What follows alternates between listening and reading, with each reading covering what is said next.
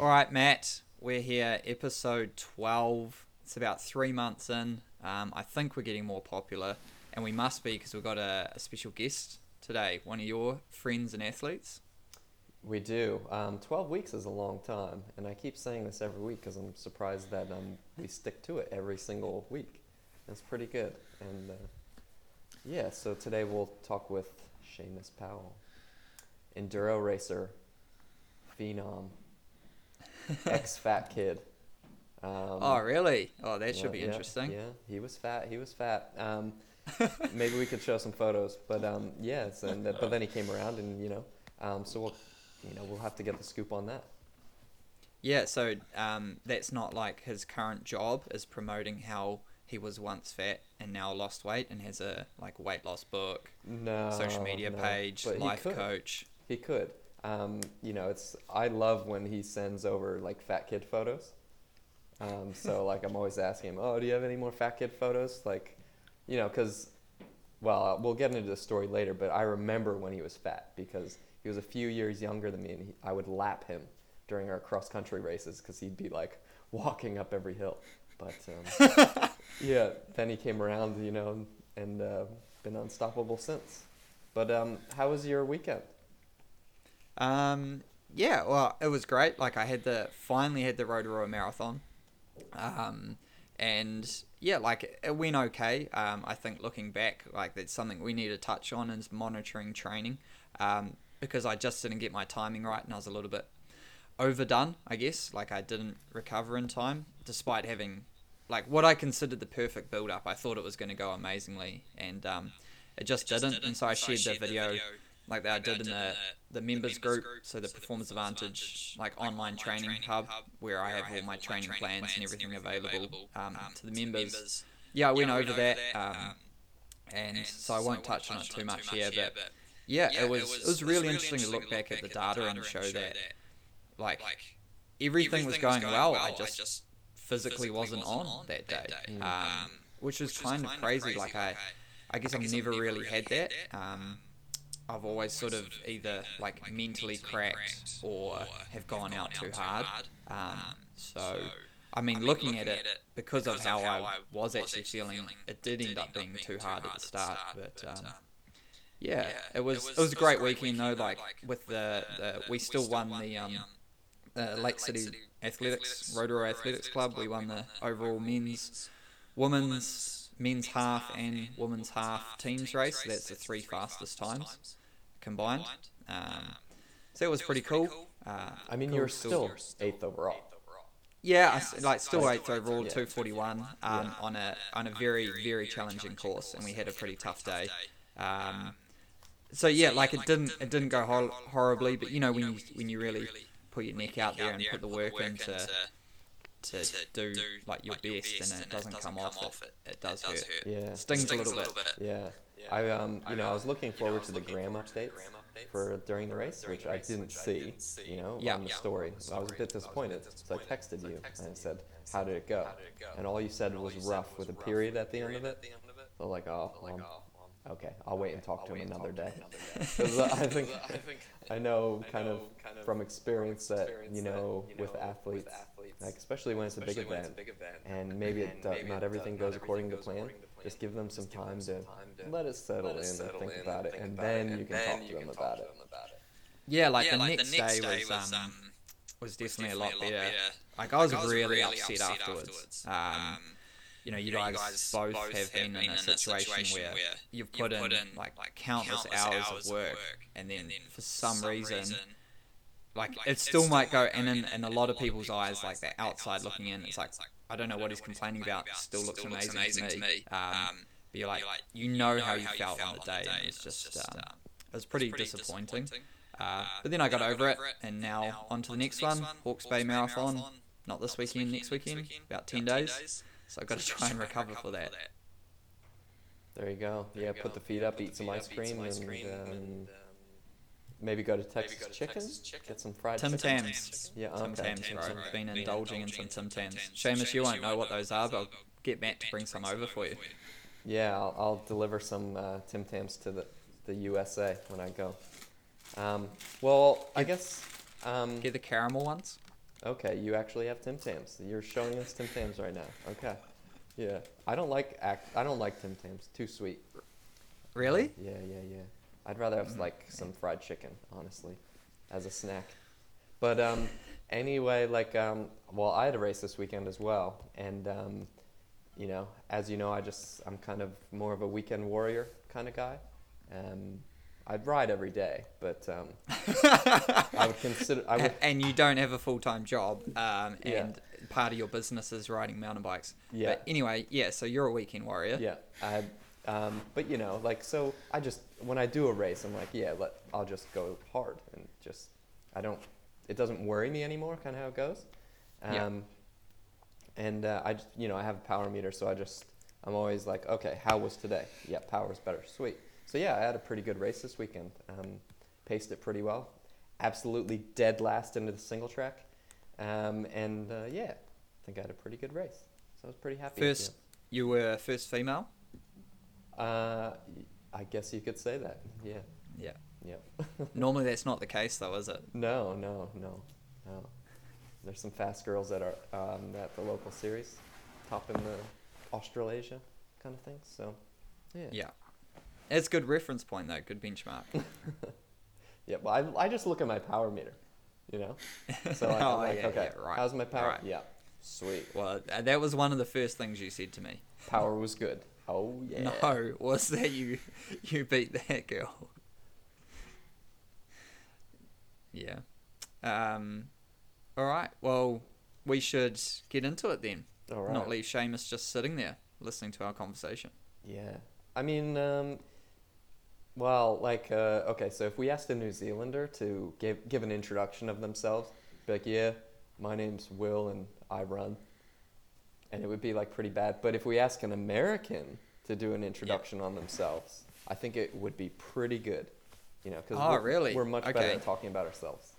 Oh, all right. Well, Seamus, please introduce yourself to the people who would have no idea who you are. All right. Well, here I am. I'm Seamus Powell, and I race mountain bikes. Just kidding. Nah, I guess I'm a little bit more than that. I race mountain bikes. I'm a licensed massage therapist. I'm actually sitting in the spa right now because I don't have Wi-Fi at home, or very good Wi-Fi to be able to do this and chat with everybody.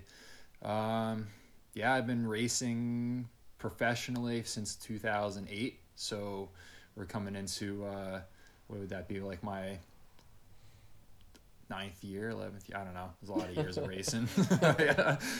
Math's not my strong suit. Massage therapist, not mathematics therapist. Yeah. Yeah. So that's I 11 don't know. years. What else? Would this be your 12th year? So you did 8, 9, 10, 11, 12. Matt's counting on his fingers. Yeah. Yeah, I was actually on my good. ride today counting, and I was like, I'll forget how many years it was. It's a lot of years. I think this conversation on how long it's been for an 8 to a 9 is it's taking a bit long. Yeah. For 3 people. Well, but you also need to include the year that you're in when you're doing years. Yeah, so that 2008, and now we're in 2019. Yeah, at 11 This years. is 12th year. You're in your 12th year. Okay, yeah, 12th year. Depends how the seasons are structured, though. Because You're throwing me off. I don't know. Well, I've just been doing it a long time, and actually, I've been racing a bicycle since 1999. So we're entering my 20th year of racing bikes. second millennia. 21st. 21st year of racing bikes. I think that's not a bad introduction, but let me go a bit further. Take it away. So Seamus he's a 5-time national champ, and like I said, he did come from being a fat kid and to winning. My mom national said I was championships husky. Do you call them fat in America, or do you just call them kids? No. Like, and everyone's like, "Wow, you used to be a really skinny kid. That's embarrassing." I don't know how it goes.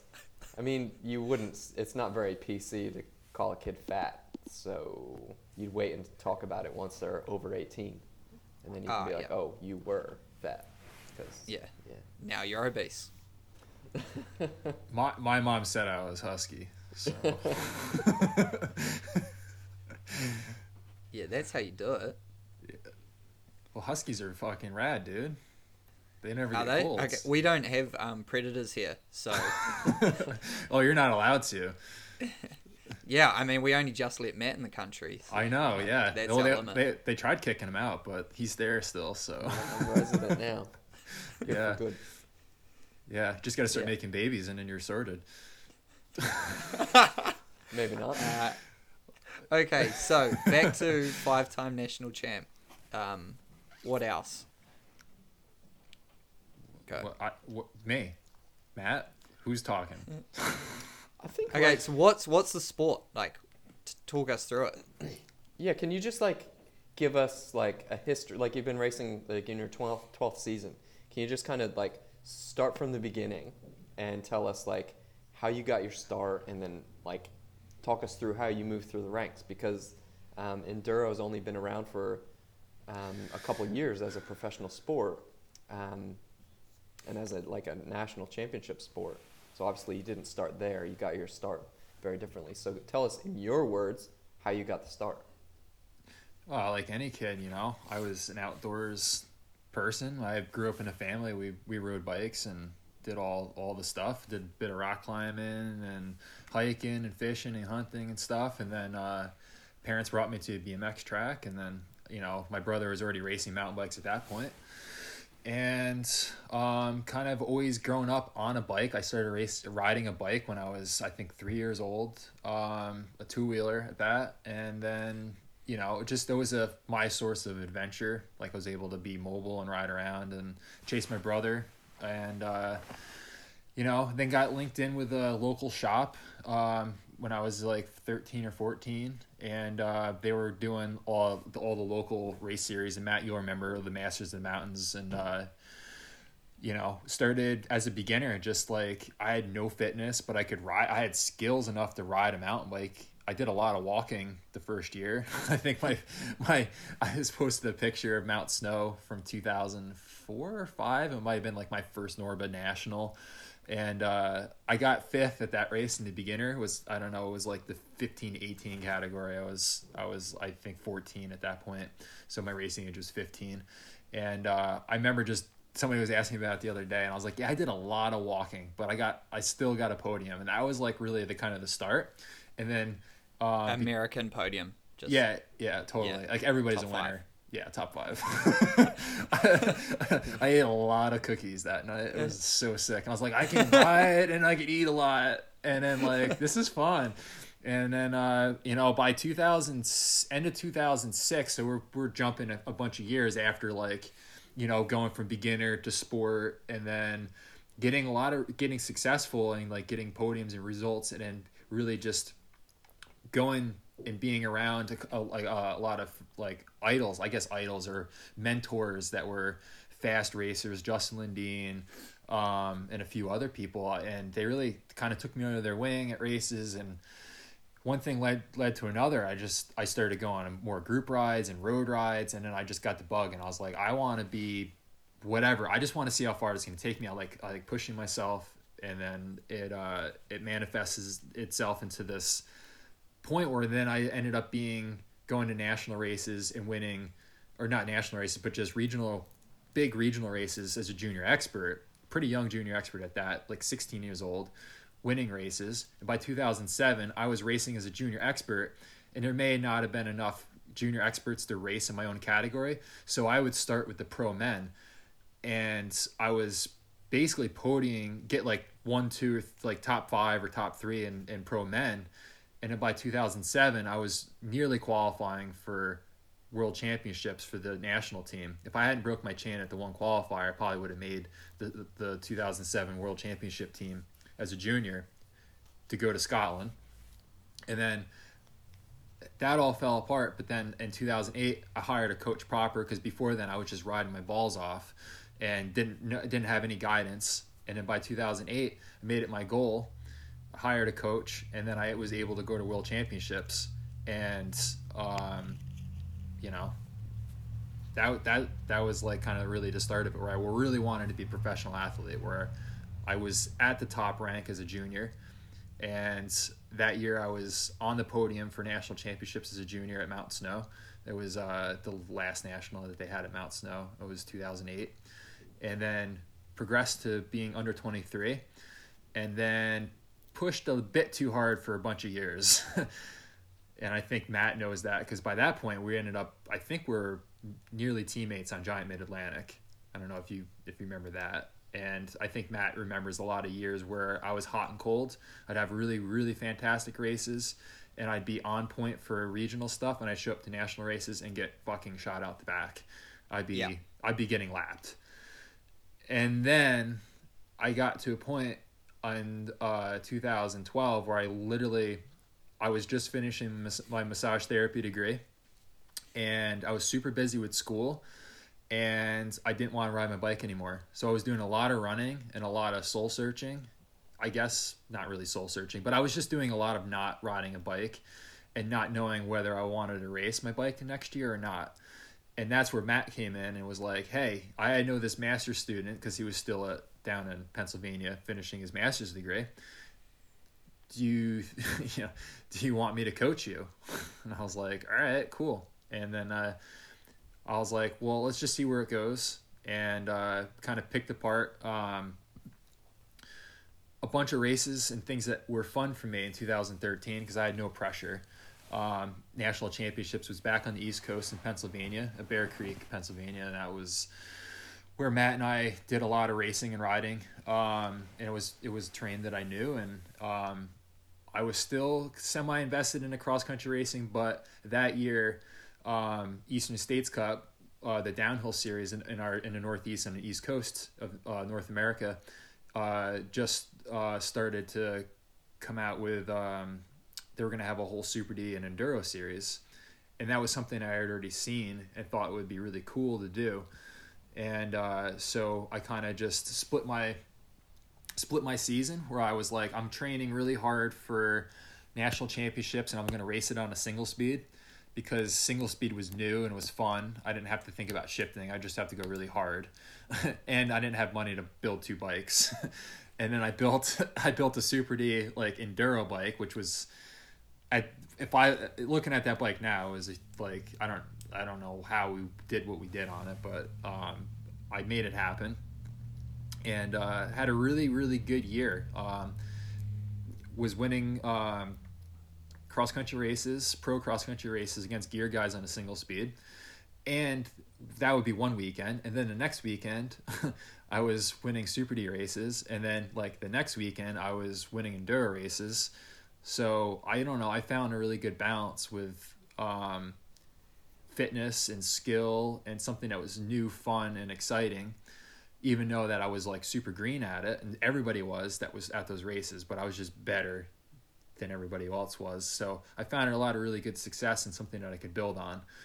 And I went to national championships and won the single speed race, cross country race. So that was my first title. And then the next day won the Super D race. And that was the elite Super D national championship against a bunch of really fast guys and stuff. And that was what got me some recognition with the Giant Factory team. And I started to get more support with those guys, and kind of just snowballed from there.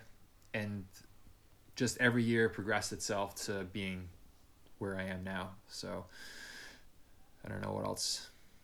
Yeah. So then how were you Sweet. before that and within that, so that transitional period, like how were you supporting yourself in your racing? Like Matt you started the team, right, Matt? Giant Mid-Atlantic? Yep, myself and one of my teammates. Yeah, we started that team in like 2010 with the support from like a regional rep. Then we got some support from the company. Yeah. Yeah. So that was providing you guys with like some kit and stuff. Yeah, like we started out, like by the time Seamus came on board, maybe it was 2011, the second year of the team. I can't remember. It might have even been the first year of the team. But yeah, we were getting our bikes taken care of, some group sets, and some clothing. and then Yeah. all the little gear that we had. But at the level Seamus was racing at, like he would come to all the races and pretty much the regional races, XC, everything. He would pretty much just win, and that was like, so he was pretty much the man on the XC scene on the East Coast. But then he would go to the nationals, and he didn't like he had a couple good ones. Yeah. I don't know what was my best under 23 national championship. I might have gotten a 7th place. I think I got a 7th place. I was close, but never close enough. It was also like, if we were racing on the East Coast, God, I for sure probably would have gotten at least one podium as under 23 cross country racer. But we're always at altitude. Right, yeah. We're racing at altitude out west, and so I would just show up a couple days before the race and just try to fight the altitude. And I honestly always felt like I did pretty well. I'm not a small you're guy. 6'4". I'm not a small guy, and I would still do all right. Like, I would still hang with the dudes. And I mean the little guys, like the guys that are like Howard Grotz and Keegan Swenson, they're all like 5'10" and 140 pounds. I don't even know what the fuck they weigh, but I'm 6'4", and when I was racing cross country, I was 182 pounds. I'm 198 right now, so that just puts that in 198, man. Yeah. What's that, Matt, in like a like metric measurement? Like in a standard measurement, that would be like 92, 94 kgs, something like Yeah. that. Yeah. But I think, Seamus, I think a lot of people would be pretty interested to know, because there were a lot of years actually where you were doing really well, Right. at least on the regional series. And then, there's a pretty big time gap before you made it onto a factory team. Yeah. So how did you kind of like bridge that? Well, I didn't give up. Well, that was one of the reasons. Cycling is a sport of attrition. My dad always told me that. He's like, if you got to ride the waves, you're going to have low periods and then you're going to have high periods. And you're going to have periods, maybe even a whole season where you're going to ride like shit. Or you're going to have seasons where you're going to ride really well. But in my mind, I always wanted to be a factory racer. As long as I lived racing, I just wanted to be a factory racer. I just wanted, like, I don't know if it was like the cool gear or the support or the ability to travel and race, but Those are cool gear. I mean, those are it's the cool thing that any kid wants. But then when you start getting into it and you start to become a young adult and you're training and racing and you're gotten to this point, you're always on the cusp, always right there. And the transition was when I found a discipline that suited me, that I liked training for, and I capitalized on the opportunity to race a national championship that was literally like a 4-hour drive from my house on terrain that I could race. I saw the potential. My foot was in the door with Giant. I had a national championship, and I was happy and fit and hungry to win. And I basically, all the stars aligned for me to like make that opportunity happen. And I feel like my whole career, quote unquote career, of bike racing has been built on me capitalizing on opportunities. And I think athletes sometimes forget about, or they lose sight of being able to tap into their intuitive power to be able to just like look at an opportunity and seize it and make the roadmap in their mind and make it happen. But like not forcing it to the way where you self implode. I did it pretty happily, and I did it very, like, I would say holistically in a way at that point.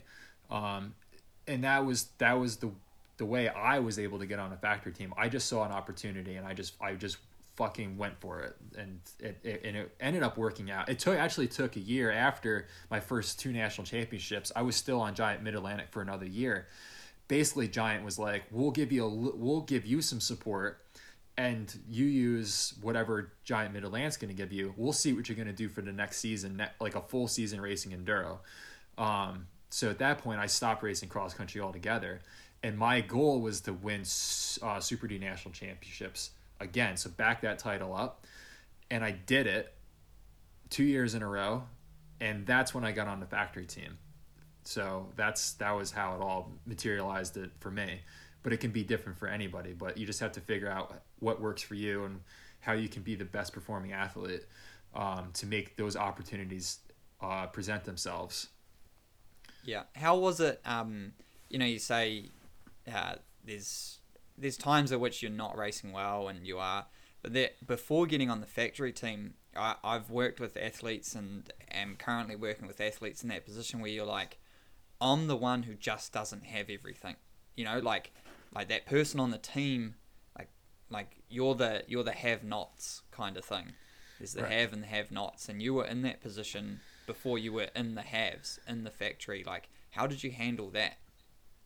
I feel like I've always been a person that didn't have, well,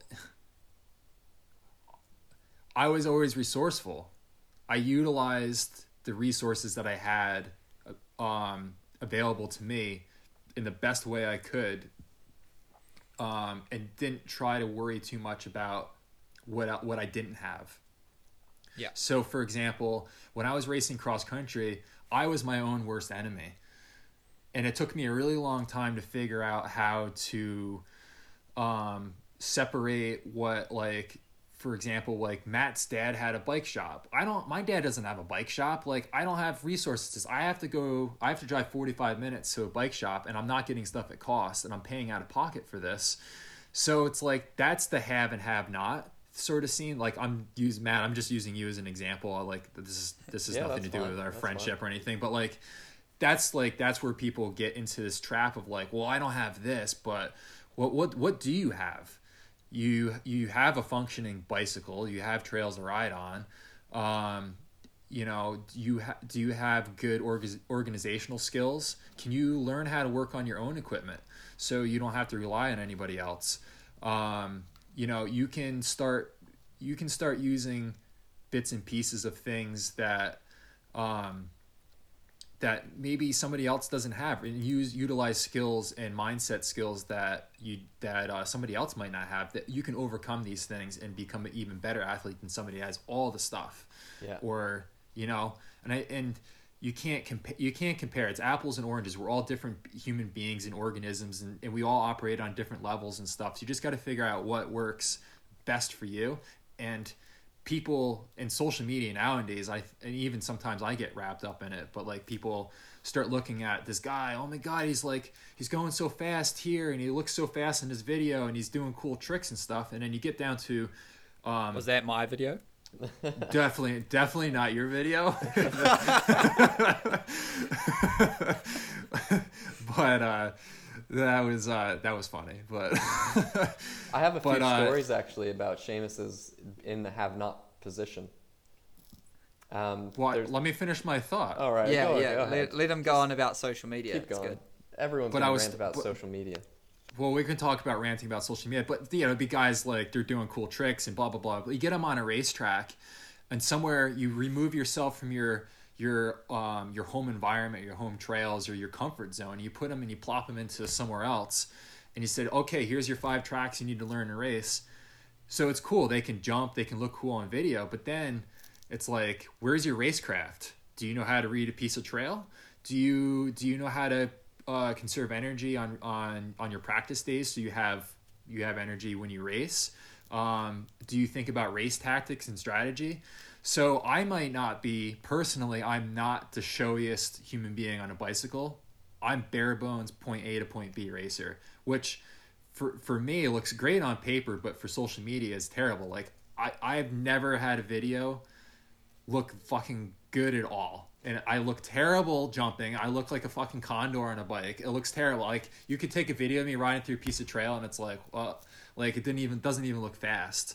And I'm like, wow, I was cooking there. And my buddy would be like, nah, do it again. Like, you need to slow it down and like put a little more flair into it to look good. I'm like, oh, all right.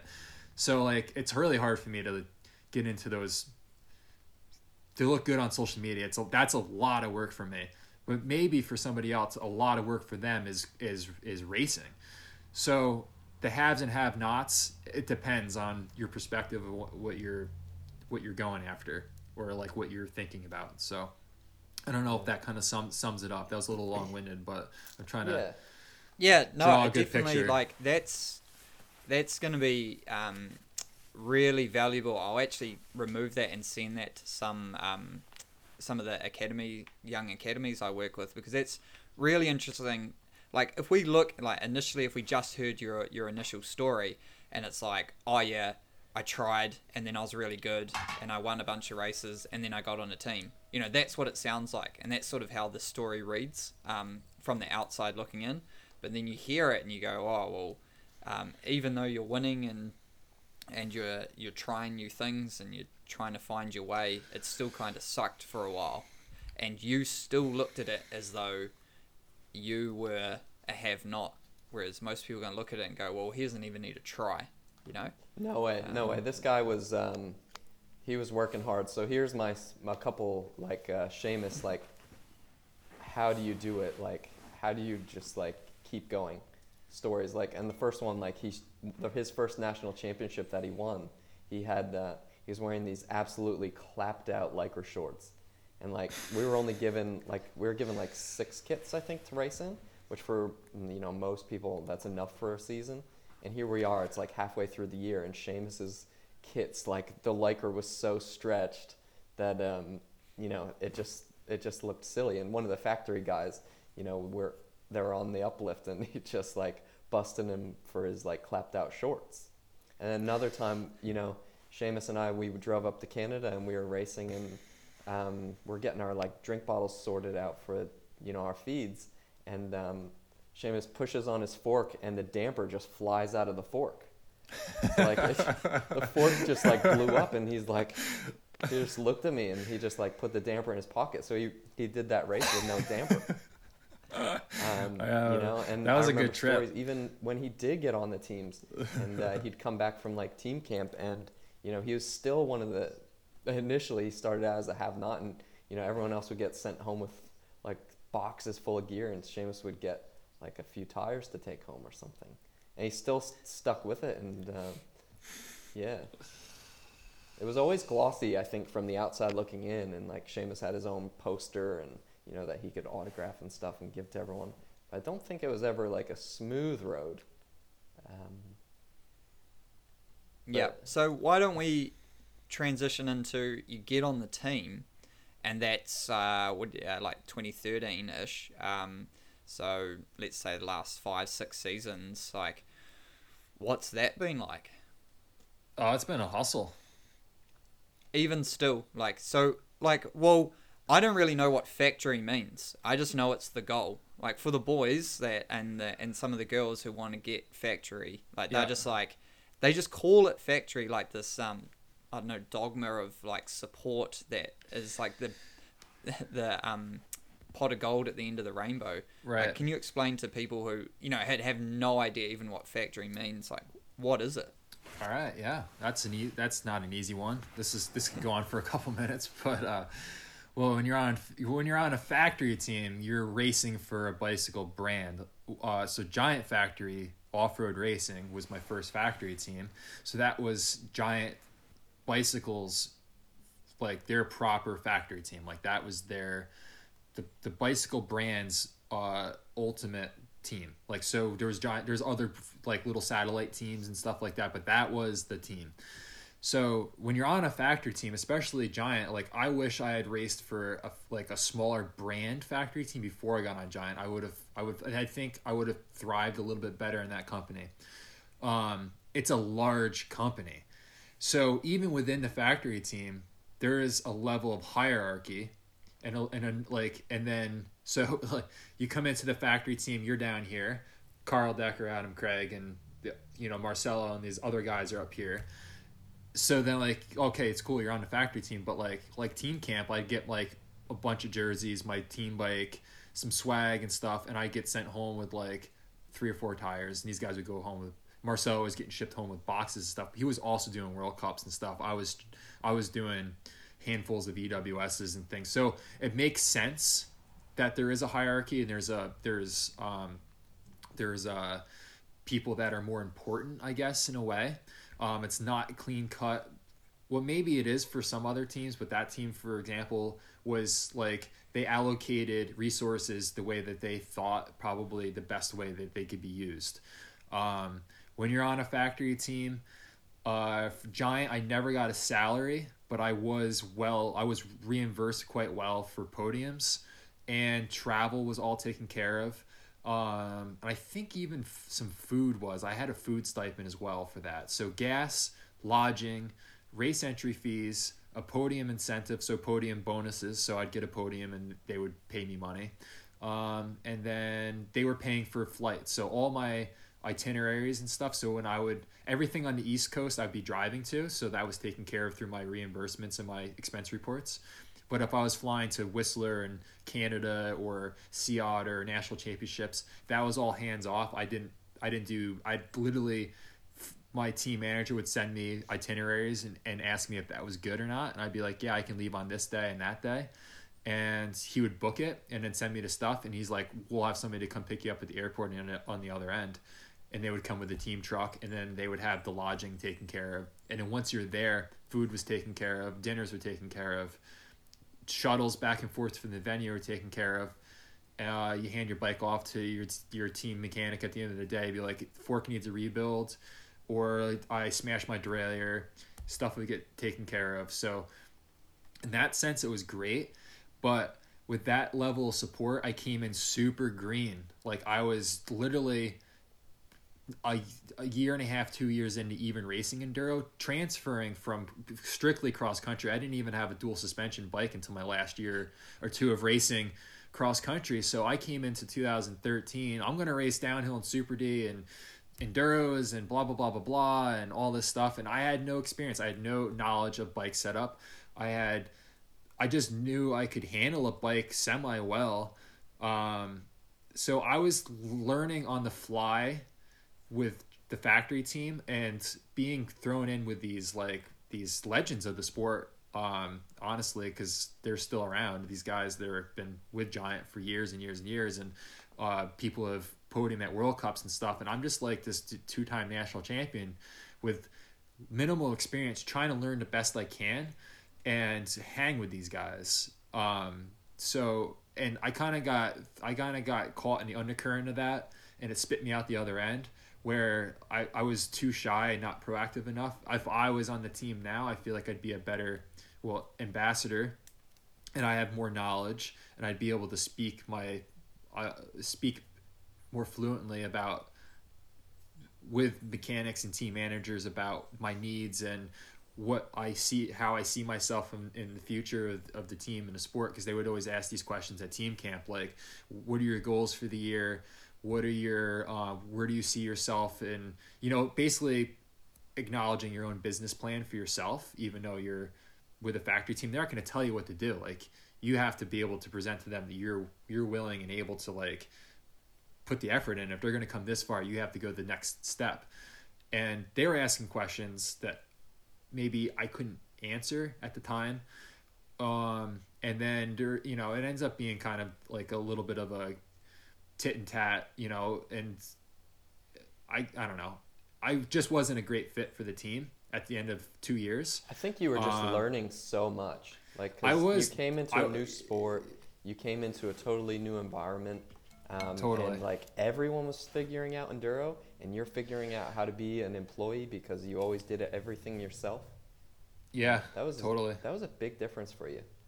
It was like the hugest transition, and honestly, it just created a great level of frustration. Even though I was racing quite well, I'm still learning so much every race that I go to, especially this year, like with all new equipment. But we'll get to that. But like just in those like basic first years of racing, like I was still winning Eastern States Cup enduros.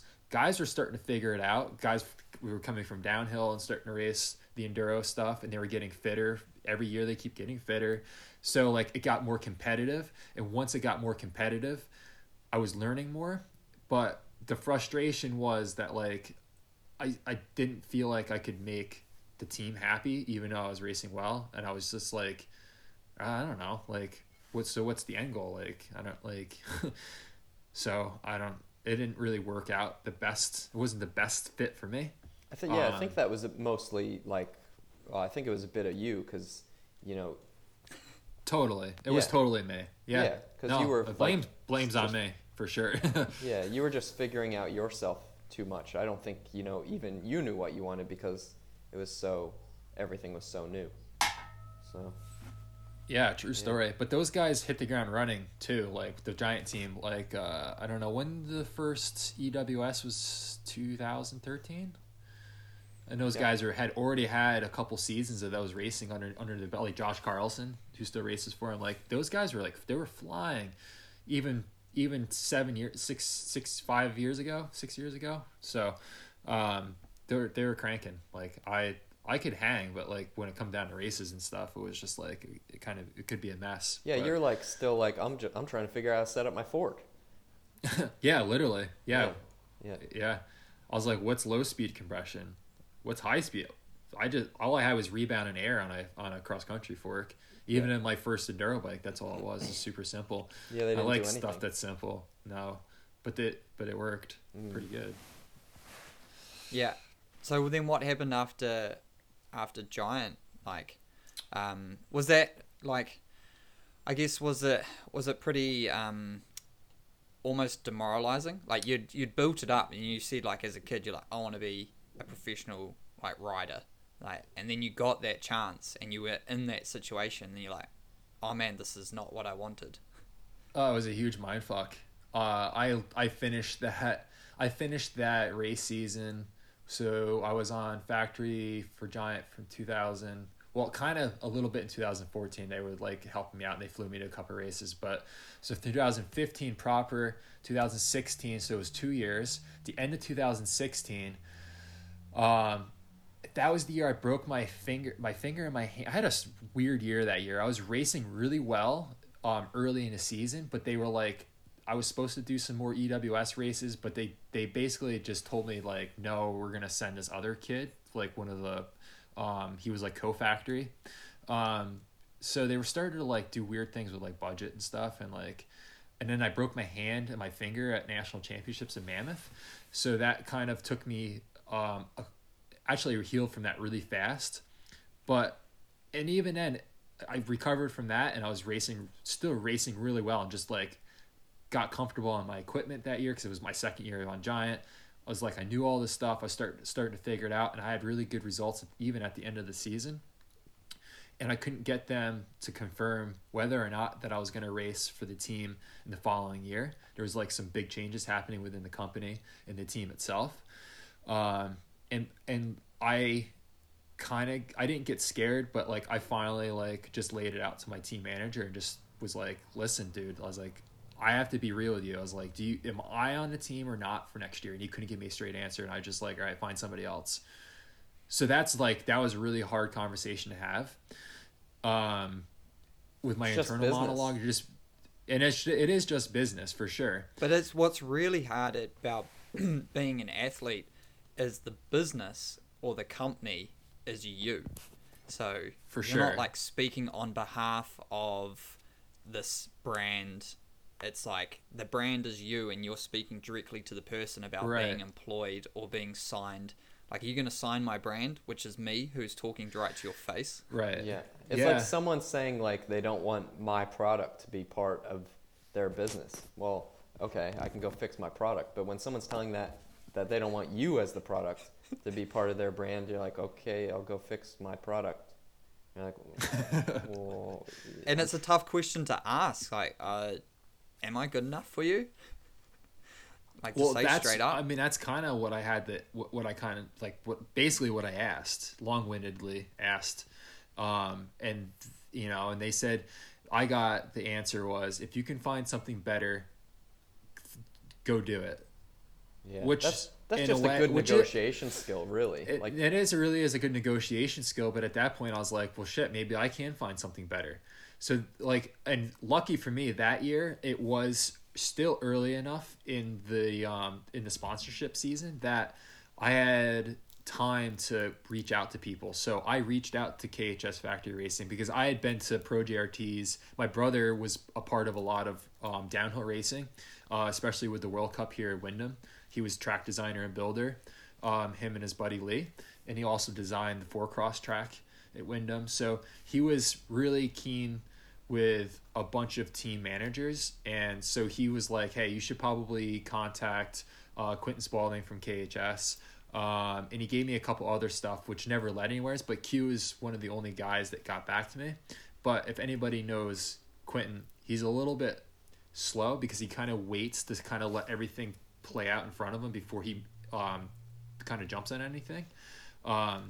And so I had emailed him in August. I was like, is there any interest for you guys, KHS, to have a factory enduro racer? And he was like, yes, let's talk. And I was like, okay. And then I emailed him back and nothing, radio silence. So at that point, I just started emailing companies.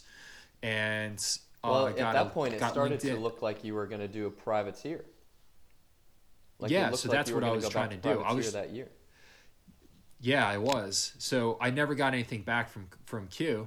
So I went on my way and was just like, all right, I need a bike, I need tires, I need wheels, I need whatever I could find a contact or an email. I was emailing resumes and talking to people about it. So now we're kind of getting into October, and I've got BMC, I got Vittoria tires, I got TRP brakes, I've got a whole host of other sponsors. People are going to start kicking a little bit of cash. I had a little bit of something to work with for the next year. And literally to the second, I'm printing out contracts from BMC, Vittoria Tires, and a couple other people, and my email bings, and I look at it, and it's Quentin, and he's like, hey, do you want to sign with KHS for, as an enduro racer for 2017? And I was like, shit. So I'm like emailing people, and I'm emailing him back. I was like, if you're serious, I want a contract by Monday. And so I just put everything down and I just waited. And I was like, all right, well, I have to wait now. And he had a contract to me first thing Monday morning, and it was legit. And I was like, I'll only do it if you sign me for 2 years, because that way we have some longevity and we have a good working relationship. I was like, national championships again will be on the East Coast for 2 years. I feel like I have a really good shot at winning that. This is me grasping at opportunities. I saw it all line up, and I was like, listen, national championship at Snowshoe. I feel like I'm finally finding my sea legs racing enduro. You guys have a fantastic factory team. Like, you have a lot of really good support. They're super low key. It's not like super corporate. And I was like, I want 2 years so we can work this out. Like, at least one of those 2 years, I'm pretty sure we can come up with a podium at least for enduro national championships. And yeah, we redesigned the contract, and he sent it back to me, and I signed it. And then I was like, oh shit, I got all these other companies that I've told them I was going to ride for. But then I emailed everybody and explained it. I didn't sign anything. It was all just verbal agreements at that point. And they were all pretty cool with it. And I had really good relationships with them at that point. So I was able to actually utilize some of those for this year. And then you were on the factory team again for 2 years, and you ended up winning national title 4 and 5. 4 and 5 in enduro. KHS in enduro, which was really dope. Yeah, I was excited about that. You were too. Yeah. I was blown away. The first one I won, it was crazy.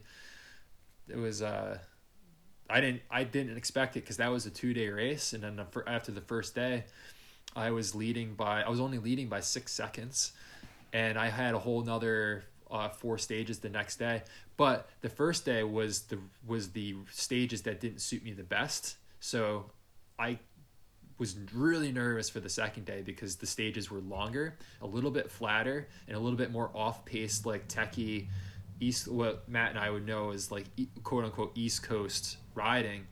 And I just knew that like I needed to go to bed and eat a ton of food and like get my shit sorted out, because I knew I could, if everything went good, that's me at like at my optimal. Like I just knew that I could just put it down and like I could win that race, and I did. And I was just like, holy fuck, I just won another national championships in a different discipline too. So it was pretty cool.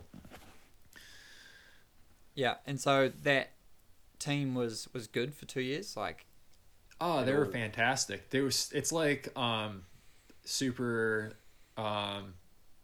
super chill, like super professional. Like we would get everything we needed. But when we were at the races, it was so low key. Like we had a really good time. When we were all together, it wasn't stressful at all at any point. And Quentin, he was a guy that would never put pressure on anybody. He was he was really supportive in not being a results driven team manager. He was really content driven, and he just wanted us to have a really good time. And he knew that if we had a good time, we'd be able to race really well. And they were able to I don't think there was any one point during the time I was on KHS I didn't have something I didn't need. How do you Like think? I always had stuff. I always had the equipment, so that was a huge advantage, I guess. I always had like cassettes and chains and things to work with and tires, and they may not have been the tires that I wanted personally. I might have been the wrong width, but I always had tires to race on. I mean, the same thing with Giant was the same way, but like KHS was just, there was no bullshit. They were just like, there was a purely like a racing team, but like they were also just really into making sure that the athletes were happy and they had what they wanted. And the structure of the KHS Factor team was quite different. I was getting podiums, I was getting a salary, and I don't know, was I getting, it was only last year, I can't remember if I was getting expenses. Yeah, I was getting some expenses as well for certain things. So that was super, super good, because that was the first time, well, I'm not getting a salary now, but a very small one. But it was the first time that I was like I was getting a check every month for racing. yeah, that took a before lot you- of the so pressure off, that's because that was that's actually a job. that was when you were able to stop working. Well, I probably should have still been working, but I was able to like, I was able to use my monthly, my yearly salary. I guess I was getting paid, yearly, but like I was use that money and I would go to the bank, and then I was like doing quite well in racing, and the podium incentives with KHS were actually like pretty phenomenal. You weren't so- hurting for money in any of those 2 years. So, No. no, like you were in a pretty good position. And I think Yeah. when you say you probably should have worked, I think maybe you're more meaning that it maybe a little bit better balance. Is that kind of what you mean? Yeah, I had a lot of time to do nothing because you can only train so many hours in a day. And I say that now, looking back on the years that I was on Giant and whatever, I like wish I had more things to do, because now I have so much shit to do and I'm like, damn, like it's nice to always have something to work on, whether it's my career as a massage therapist, my riding career as a racer, or just like honing my fly fishing skills, or going out in the morning and like calling in a turkey and shooting it like I did today. But Yeah. or just like there's always something to work on now that I'm like working and training and racing, and like it's really cool. But then again, you have Yeah. to start to like compartmentalize your brain and then figure out what's worth keeping and what's worth throwing away, and really organizing it and seeing, you're like really knowing what matters the most. So Yeah. like being an organized human being is like right now is like, Well, they probably, always say it's like if you want something done right, like you ask the busiest person to do it. You know, so like yes, when like yeah, No, that's just if you want something done. yeah. Not Okay. Well, done okay. right. But you know, like when Seamus was not working, he like, so you were training, 20-ish hours a week. Yeah. And that leaves Yeah. a lot of other, like you'd take a nap every day, right? You'd make sure you eat right. You were always working on your equipment, but you still had probably too lots much. Yeah, Still a it's lot of still had a time on lot of your hands. time. Still Yeah. had a lot of time on my hands. And that's when I started doing a lot more fly fishing because I needed an outlet. And then, yeah, so I mean that's just a whole nother topic. But yeah, I had a lot of time to do nothing, sit around and think, and then you kind of stew. But the years that I had nothing to do, I mean, those are great races. Like it's not like my mind was self destructing. Like a lot of people, if they had nothing to do, they'll just sit there and overthink stuff, overthink their racing, overthink their training and stuff like that. I wasn't doing that. Like in a sense, I was. If I was thinking about it, I was trying to think about it in a way that was going to be productive and not destructive. And I think Matt, you can even like, I don't think there was any times during that I was starting to get like into self-destruction mode, or maybe I was on the brink of it and you pulled me back from the edge. I don't really recall. Yeah, I don't know. I think like after dealing with athletes for a long time, I think like, you know, I have a really good understanding of how hard of a job it is and like how stressed like you guys and girls get. Right. Like, yeah, I don't think you were ever on the brink of like quitting or anything like that. Like you just had like different stresses than, you know, someone who's working and just racing for fun kind of has. Yeah. And that's the thing is like, well, when you talk to people about it and they, for example, maybe somebody that was or is a racer and has a full-time job and is also pretty successful at it, they will look at somebody that doesn't quote unquote work, which like racing is a job. It is a full-time job within itself, even if you're working full-time, and just say that it's not a job.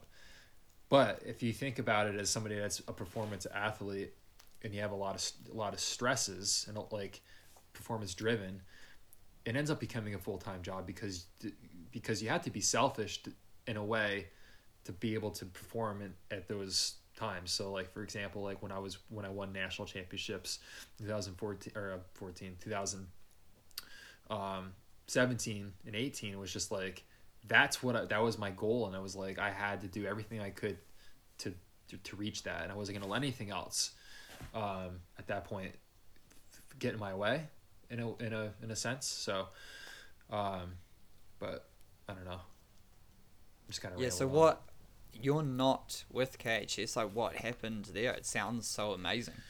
Does sound so amazing, but there is corporate stuff that happens. So we have a fantastic president called Donald Trump, and so there was these Trump tariffs on Chinese goods. KHS also lost one of their. They lost something happened within the company where they kind of took a financial hit potentially. I don't know the details, and like I probably know more than I need to know. I'm not going to like disclose any of it. They're fine. It ended up all being okay, but they I don't know. And then there was a change in the way the structure how they wanted the team. Quentin and I think those guys were getting a little burnt out on traveling maybe and stuff like that. And again, you come to a point where you have to start looking at where you want to be in your racing, where your life goals are, what's happening around you. It's not just your bike riding. It's not just riding on the track. Some of this was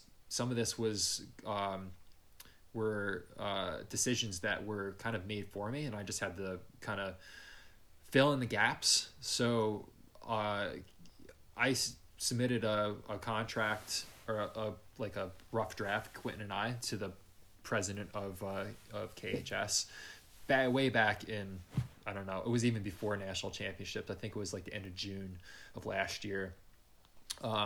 Obviously, with the national championship winning your title with the company, there was a bit of a pay raise, not substantial, but it was like just a bit more. We were trying to bump up a couple things. I had some new goals and new ideas in my mind that I thought I wanted to do with my bike racing. And we kept every month we would try to beat the drum and kick it in to the higher ups that were actually signing the paychecks and making sure like stuff was getting done. And nothing was happening. So I thought for sure that the team was gonna or I would be riding with them at least for another season. And then it basically came to the end of October after my last race, and I went around and around. I talked with the president and the vice president, and they couldn't give me direct answers again. Not that they didn't want me on the program, it's just like they didn't know what was happening. And at that point, I didn't panic. I was just like, well, and then I got the like, if you can find something better, do it again. And it's like, I'm one of these people, if you're gonna push me, I'm gonna tell you, not gonna tell you to go fuck yourself, but I was like, well, fine, great, like, yeah. I'll go try to find something better. Yeah. Will I try? Like, I'll try to find something better. And Seamus is a really good racer, but I would say his negotiation skills, you know, he's been training like as a greenhorn, you know. So like, you kind of just left, but I remember that time, like, because there was a lot of talk about the tariffs, and especially in the bike industry, and especially with companies that have things made in China. Like, there was a lot of worry about that. And actually, just this week, that's now a thing again, because it sounds like it's actually going to go ahead.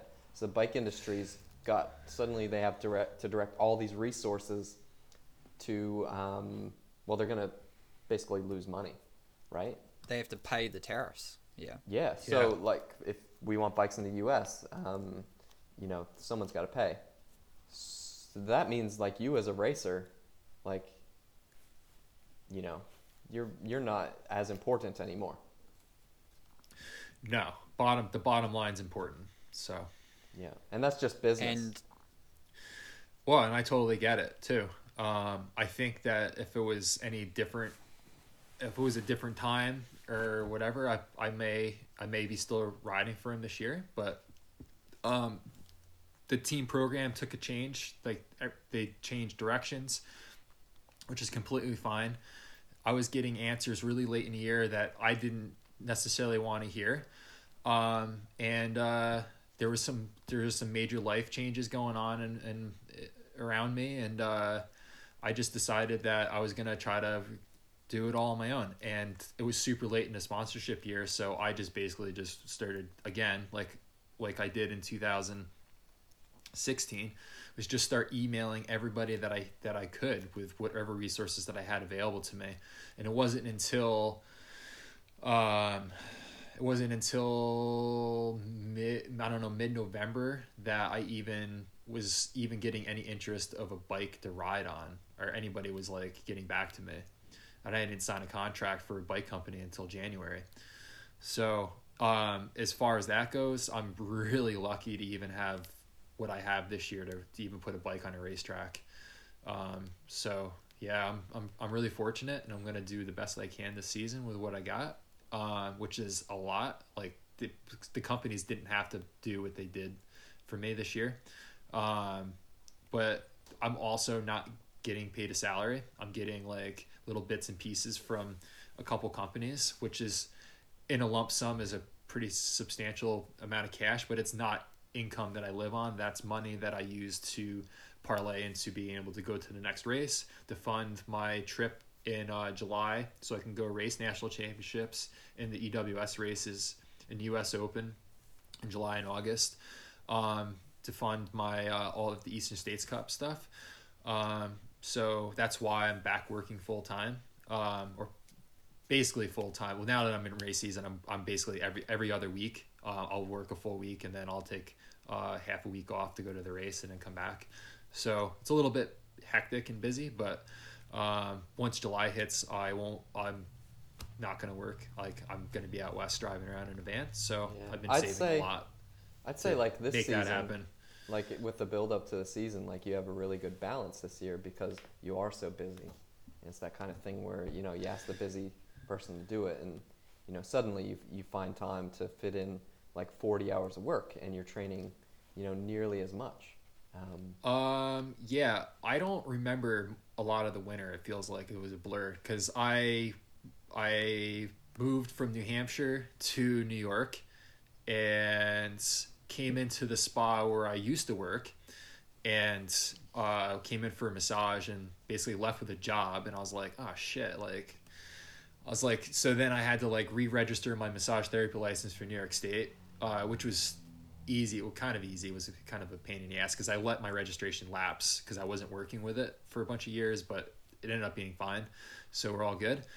And then had not done any sort of massage therapy work for years, and then working full time, and then also still sorting out all my sponsorship stuff, and then training, and then like trying to get my feet underneath me from moving back to New York. It was like so much stuff going on. I just don't even know how I even got to this point. I'm still alive, so we're good. Made it out the other side. We made it out the other side, and the first race of 2019 is done and dusted, and I'm still picking mud and dirt out of clothing, and it was fun, but not the result that I wanted. But I have some really good takeaways from it, so we're all good. The next one's next. We got next week's the next race, so I think we'll be good. I got it all sorted. We'll be fine.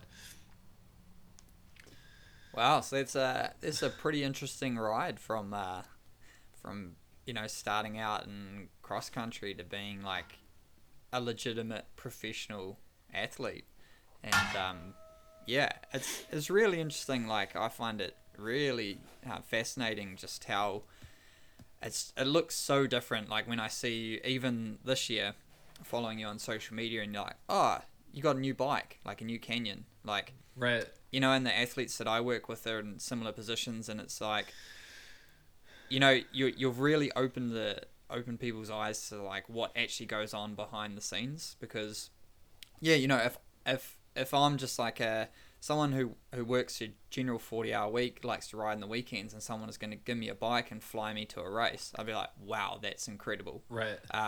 But then if within your 40-hour-a-week job, someone said, we need you to go to Sydney, Australia, you're not going to expect to have to pay for yourself. Right. And you're not going to have to, get yourself over there, do the work that you're getting paid to do, and then fly yourself back. And if you did a good job, maybe they would actually pay you. Right. Doesn't make sense. It doesn't make sense. No, but this is what's going on, and right. In your life, like, that is your job. Like, you should hopefully get flown places and to work for the companies. I'm not sure when it happened that, because back in the day when mountain biking first started, the salaries were pretty good. Like, Well, that's what I remembered. That's what I remember, like, being at Mount Snow and just, like, I didn't know what these guys are making, but it was, like, polished. It was, like, absolutely obscene. Like, remember the team trailers? Like, so I always wanted, so when I was a junior expert, like, I wanted to be on Devo, which was like the biggest junior expert team. It was factory junior expert. These kids were like, they would roll in. John Kemp had a limousine with a bike rack on top of it, and he would drive into the pits, literally drive into the pits with this. All the Devo kids would pile out of this fucking thing, go into the pits. They had team mechanics. It was like legit. I was like, oh my god, this is fucking sick. Are any of those guys racing anymore? Anyone that was on that team? Fuck no. Because this is the other thing that really surprises me about you is, like, you see all these juniors and they're like, whether their parents give it to them or, they work and they get on a really good team or whatever. It doesn't matter. Right. And they're really good as juniors. But like, where are they now? Like, are they still racing, or how did you make it through? How are you still doing it? Do you just love it that much more than everyone else? Well, I think that I was talking to Ian Herkenroder. He's my suspension tech guy. He used to run Red Tail suspension. But he's that's on a back burner right now, but he still does a bunch of work with me. But I was telling him over the winter about, like, I was like, I like bikes. And in a way I like bikes, in a way I don't like bikes. I love bikes. I kind of hate them at the same time, especially when I have to work on them. But what I love about racing is that I can push myself. It's my athletic outlet. I'm not a really good artist. I'm not really good at a lot of things, but I'm really good at pushing myself. And it's a way to be able to, like, just express myself in the best way that I can. So bike racing at first was like, it was cool because, like, I could hang out with people, and it was like I've kind of found my niche and stuff, and then it's always manifests itself into something else every year. And since I started racing enduro and I guess becoming successful and stuff, I've found bike racing to be my like artistic outlet. You can ride a piece of trail one way today, you can ride it a different way tomorrow. It's your canvas. It's like your whatever. And so is training is the same way for me. There is 100 different ways, not 100 different ways. Like Matt and I were talking about before the podcast on a separate phone call, a proper coaching phone call about about intervals that I wanted to do on Thursday morning. And I wrote a couple notes into Training Peaks. And then Matt was like, well, what about you could do that workout, but you could also do these like 3 other ones that were like, will get you the same benefit, but you're mixing it up the same way. So you kind of get a really cool way to like stress your body and create an adaptation without getting burnt out on doing the same workout all the time. So training for me and racing and riding my bike all kind of come together into this little package of Matt's leaving, but this little ball of like, it's just like the way I'm able to express myself in the best way that I possibly can as a person. That's just kind of like how I am. So even if I stopped racing, I would still probably find a way to push myself trail riding or whatever. It might be even a different sport, but who knows? I don't know if that makes sense. But yeah, no, because that's like, it's important. I think as a junior, it's, and I don't know if I necessarily agree with a lot of like how the junior programs are structured, because it puts I've worked with juniors and very successful ones, like youth Olympians and things, and it like they choose to do the sport because it's like fun. It's like just maybe their parents did it, or it was just a popular sport at school. And then they found themselves good at it. That doesn't mean that they've tried to be good at it. It just means like that maybe they developed early. For whatever reason, they're good at the sport. So then you have some like 40, 50-year-old man going to like some junior child saying like, oh, you're good enough to be in the national team.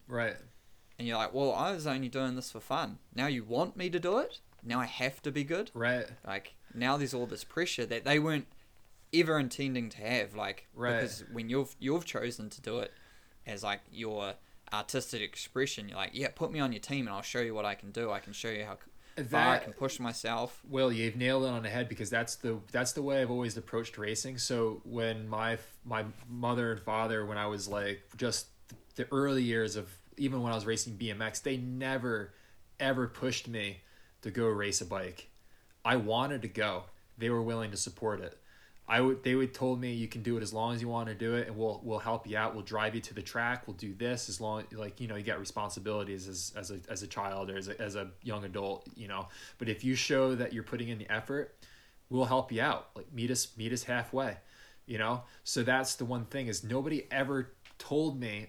Like, even in my depths of frustration of bike racing, I'm like, I did this to myself. Like, this is nobody's like telling me I have to do this. I'm not in a federation. I'm not on the national team going over to Europe and stuff. I turned down some of those opportunities to be able to go ride for the national team.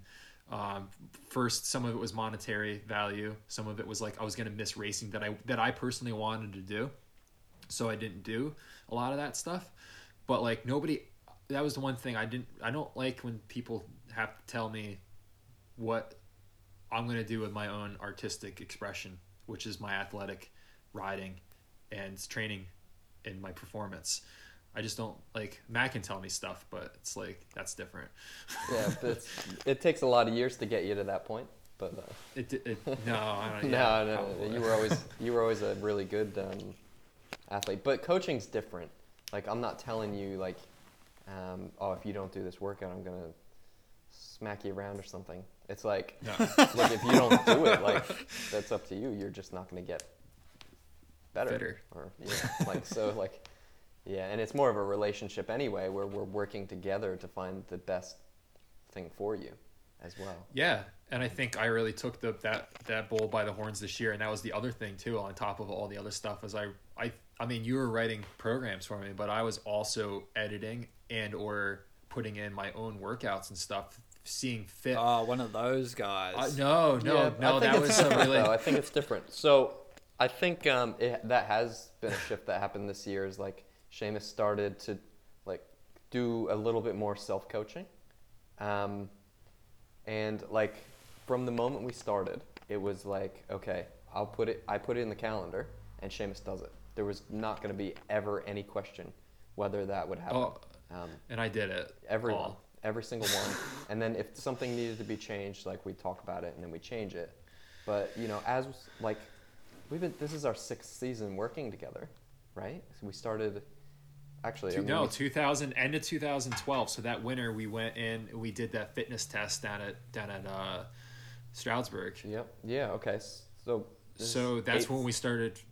8th year. And 8th year, and he told me to like. So we basically based on that fitness test, he was like, you just need to like go do nothing for a long time. Yeah. I was in a world of hurt. Well, that was when like I was like, oh, what have you been doing? I was like, bro, you just take a month off. And like then you took a month off. This was like the very first thing we did. You took a month off, and then you came back and did a power test, and you had your best ever power. And then it was insane. It's like my body rebounded. It was like I needed a hard 5 years to put like, and then like a month off or something to just put out my best power. It was so silly. Yeah. I don't know if that thing was calibrated right, but I remember I was still cross country weight at that point, even after a month off in the holidays. I was probably 185, and I did this power test on my rollers in my parents' sunroom, and I did 465 watts for 20 minutes. That's pretty good. Wow. And then I basically so then I was like still riding a little bit with the power meter, and then the thing shit to bed, and I didn't train at all with the power meter that year. Yeah, so I had like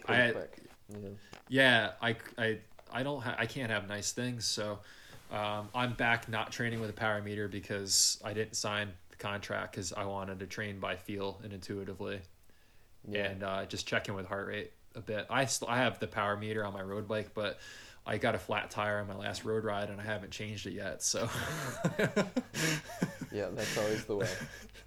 Yeah. So I just ride. But I do think like you were in and out of power there for like the first couple years, like, and then we once in a while we'd do a power test on your road bike, and then you were like super like absorbed with training with power, and I think because you came into training.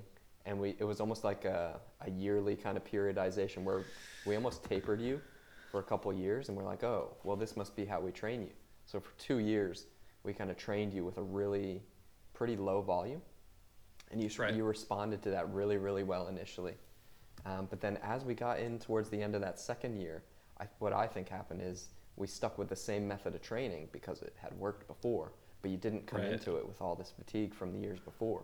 So I think exactly. You started to decondition a little, and then I do feel like in 2014 and 15 there was a slight level of I was still fit, but I was like it wasn't as fine tuned. Yeah, but then we really built you up for like 16, 17, especially 18.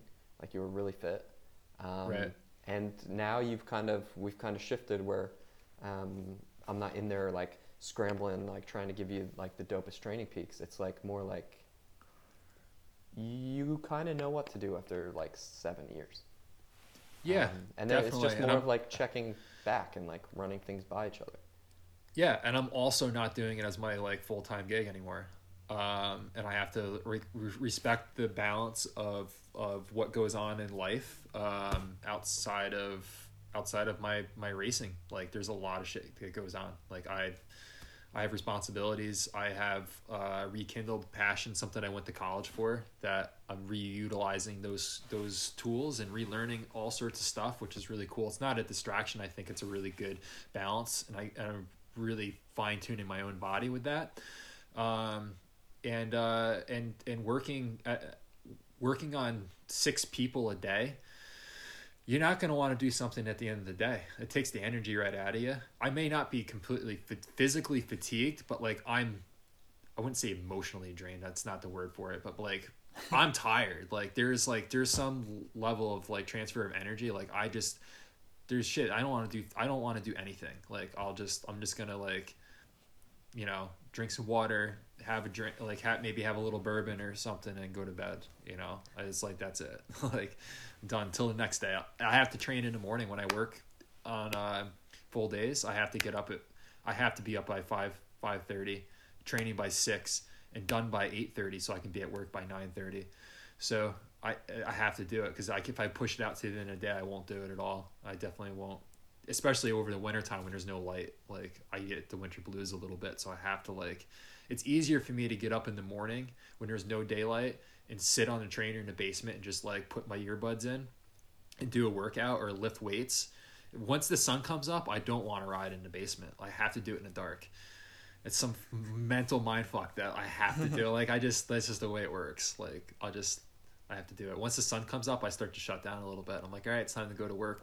Like I have to go like to actually like make money. Like but that's fun. I actually really enjoy like getting up early and training when I have to, especially in the wintertime. So that's really fun. But yeah, I don't know. I also got back into snowboarding this year, which was super awesome. I hadn't touched a snowboard since I was 14 years old, something like that. Basically, like right when I started to get like really into mountain bike racing, I stopped riding on a snowboard. So now I came full circle, and I needed that outlet, something else to do for the wintertime to get my brain off of a lot of other things. And just it was a really good thing for me to like use as a transition, because I started snowboarding later in the ski season, kind of around the time that I normally would be going to team camp, honestly, like right about February and stuff. Like I started to get the itch, like I want to ride my mountain bike, and it's snowing and I'm working, 35, 40 plus hours a week, especially holiday weeks. I was just doing so much and training and stuff, but I didn't have that outlet to I needed to go fast. And my coworker, I'm literally looking at the ski mat right now through the window, but my coworker was like, why don't you get your snowboard? I get free passes and stuff, and let's go. And I went out night skiing one night. It was probably the iciest night of the year. Got back on a snowboard, did 2 runs on the bunny hill, didn't fall down, and then we went right up, and I was just doing full runs. And then by the end of the season, I was just I was a better snowboarder than I was when I stopped, just from all the years of racing mountain bikes and 7 years of racing a bike down a mountain. I had a different perspective. And then I started to draw parallels between snowboarding and mountain biking. And I started to I was riding my snowboard like I was riding a piece of single track. Would you hold handlebars and stuff? That's not a bad idea, dude. I could be that dude, like Jerry of the Dead, just out there with I'd be silly. But yeah, people do it in the gym, right? Dude, the stuff that people do in the gym is stupid. How about we get your thoughts on gym work? Gym work should be simple, to the point, and not long-winded. Yeah. That's hanging from the ceiling, holding a ball and between your legs while holding handlebars to simulate the wobble of the bike. What are you doing? Why? I think that's an example of having too much time on your hands. Dude, I could be that guy. That's that's cool. It makes great for makes good social media content. We all like to know what people do. But I'm the dude that's gonna do plyometrics. I don't have plyo boxes. I have a blown out fucking water barrel in the side yard that's about I'm now jumping over it. So that's my plyo box. I don't have a box. I have a 55-gallon drum in the side yard. And that's what I use as a plyo box. And when you want to make it higher, you just stack blocks of wood under it. Yeah, super sketch. And April we've had and when April we started doing the plyo workout, and it was 21 days of rain. So every time I'd do a workout, it'd be pissing fucking rain in the morning. It was slippery as shit. So actually, it's probably no better than what those people were doing in the gym balancing and stuff, because I could have slipped off and fucked myself up. But I didn't. because I was focused. Yeah, because you didn't just like get finished juggling or something. Yeah, I like wasn't. I mean, I wasn't. it's funny I was. because Yeah. like if people saw your gym, it's like your bike workshop, and like I remember when you first started squatting too much weight, and like your bar, like you just have one of those real skinny squat bars, and Just tiny ones, yeah. Yeah. and some of I your still weights got it. are like the ones that you fill with sand to make them the right weight. So like Yep. you have like a mixture of like Yep. rusty old like plates, Yeah. and like you just have it weights filled up the whole way. You can't actually add anything else, even if No. you could fill more with sand. Yeah, those are weights that my dad had back when he was like, when JP was like the shit, dude. When he could like squat fucking a brick building and then go run a marathon, and then he would go like commercial fishing on the Hudson River, and then go like kill a deer and drag it out of the mountain. This guy, like in his prime, it's like my dad was a fucking beast. So, but I have all these weights in the basement from when he was like training and stuff. So it's silly, and I didn't have a lot of room to like sling weights around. It was actually it's pretty unsafe. But I've gotten better about it. So, yeah. But Matt laughs about it. But I've I mean, there was a couple years where I was in a proper gym, but I like my little nook. That's probably about all we've got time for. Otherwise, people might just, like, geez, almost an hour and a half. One of the long ones. Matt, was there anything you wanted to touch on before we wrap it up? Do you guys want to do a couple questions? There was people that sent in a couple questions, and I kind of said that I was going to get to them, and I feel bad if I did. All right. If I had, yeah, definitely. If I hadn't, at least Matt. Actually, do you want to go to my Instagram story and read those out, and then I'll answer them as we go? Actually, there's one of them where I did it as a joke, and I would not. Don't. It's our buddy Jeff thought he was being funny, but let's not do that. I don't know. You guys scrolling through those right now? Yeah. Let's go past that one. Some of them I think are just kind of jokes, but I know, but they're not jokes. But the one, how do you balance? How do you go about balancing a work life that involves heavy travel with being fit, with sometimes no access to gyms and healthy foods? So I think we touched on a bit of the first portion of that with balancing is just figuring out a good routine, what works for you, but like access to gyms and healthy food. But basically, Are you doing your hair, Matt? yeah. Does it look good? No, No. it looks terrible. I can't see it because I just have a little small view of myself. Yeah. Anyway. Yeah, back to it, Seamus. but access to gyms and healthy foods. But like obviously we talked about where my gym is. It's in my basement. Utilize what you have. You don't need a lot to get good workouts in. And healthy foods on the road.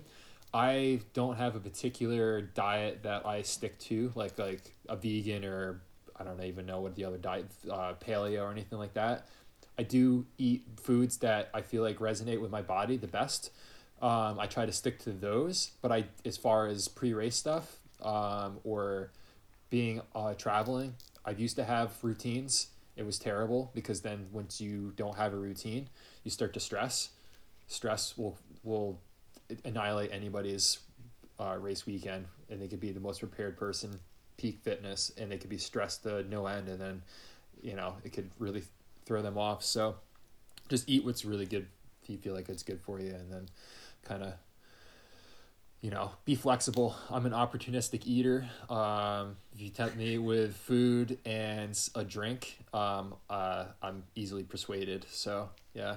How about Chipotle? I'm not a super big Mexican fan, but I'm probably one person that could eat 2 Chipotle burritos.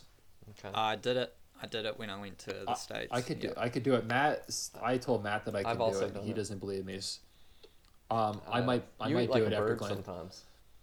I do. I do eat like a bird most of the time, actually. Like, I'm gonna keep you on track. So, yeah. what song pumps you up for a race? Saw that one. So I actually don't keep I tried. Well, I don't know, because my music varies day to day, to week, to month. Sometimes I'll just be like on a 90s hip hop kick, or sometimes I'll just listen to whatever new bullshit's on the radio for a while just to see what's going on. But I actually try not to listen to too much music before my race run, because then I'll get it stuck in my head, and then I don't like that. I like to just try to keep my head as clear as possible if I can. The worst thing ever is to have a song stuck in your head and you're trying to get through a race weekend or a race run. It sucks. It's not fun. But yeah.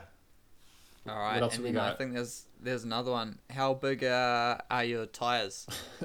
I run. Is that what it Yeah, says? 27 and a half, or you 29? I'm back on a 20. Or you mixed? No, I'm not the butch. I'm not the mullet bike. No. The mullet bike. I have heard that before, actually. Yeah. Yeah, I'm running 29er front and rear. I'm on big wheels for the big boy. So to answer the question for old Onowski there, don't worry, buddy. We're both 6'4".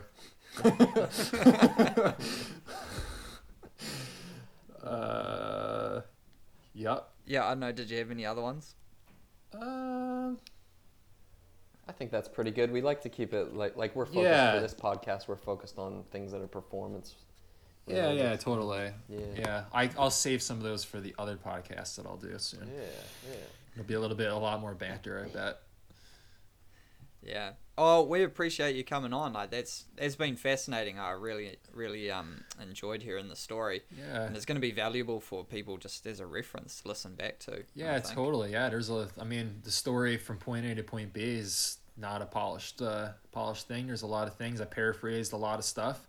I could talk about stuff for a long time. There's a lot of stories. Well, when your book comes out. Yeah, memoir. So- It's coming out actually winter of 2020. Like I'm starting to work on that right now. So it's going to be labeled so you want to be a professional mountain bike racer, and it's going to have nuggets and stories and stuff. So that's a joke. I probably should do it. That would be pretty hilarious. It would be pretty cool. It'd be pretty cool to get some takes on how other people go through. You know, if your story's like the common story, or maybe you're the exception, or maybe people just don't like your Instagram account. I don't care. I don't even fuck what people think. Yeah. No, I try not to, because it doesn't matter. I'm just doing it for me. And Anyway, we're rambling. So Yeah, go I'll for it. Finish it up. All All right, right. go. Until next time, Matt and Seamus. Thanks again. All right. Catch you later. all right, peace.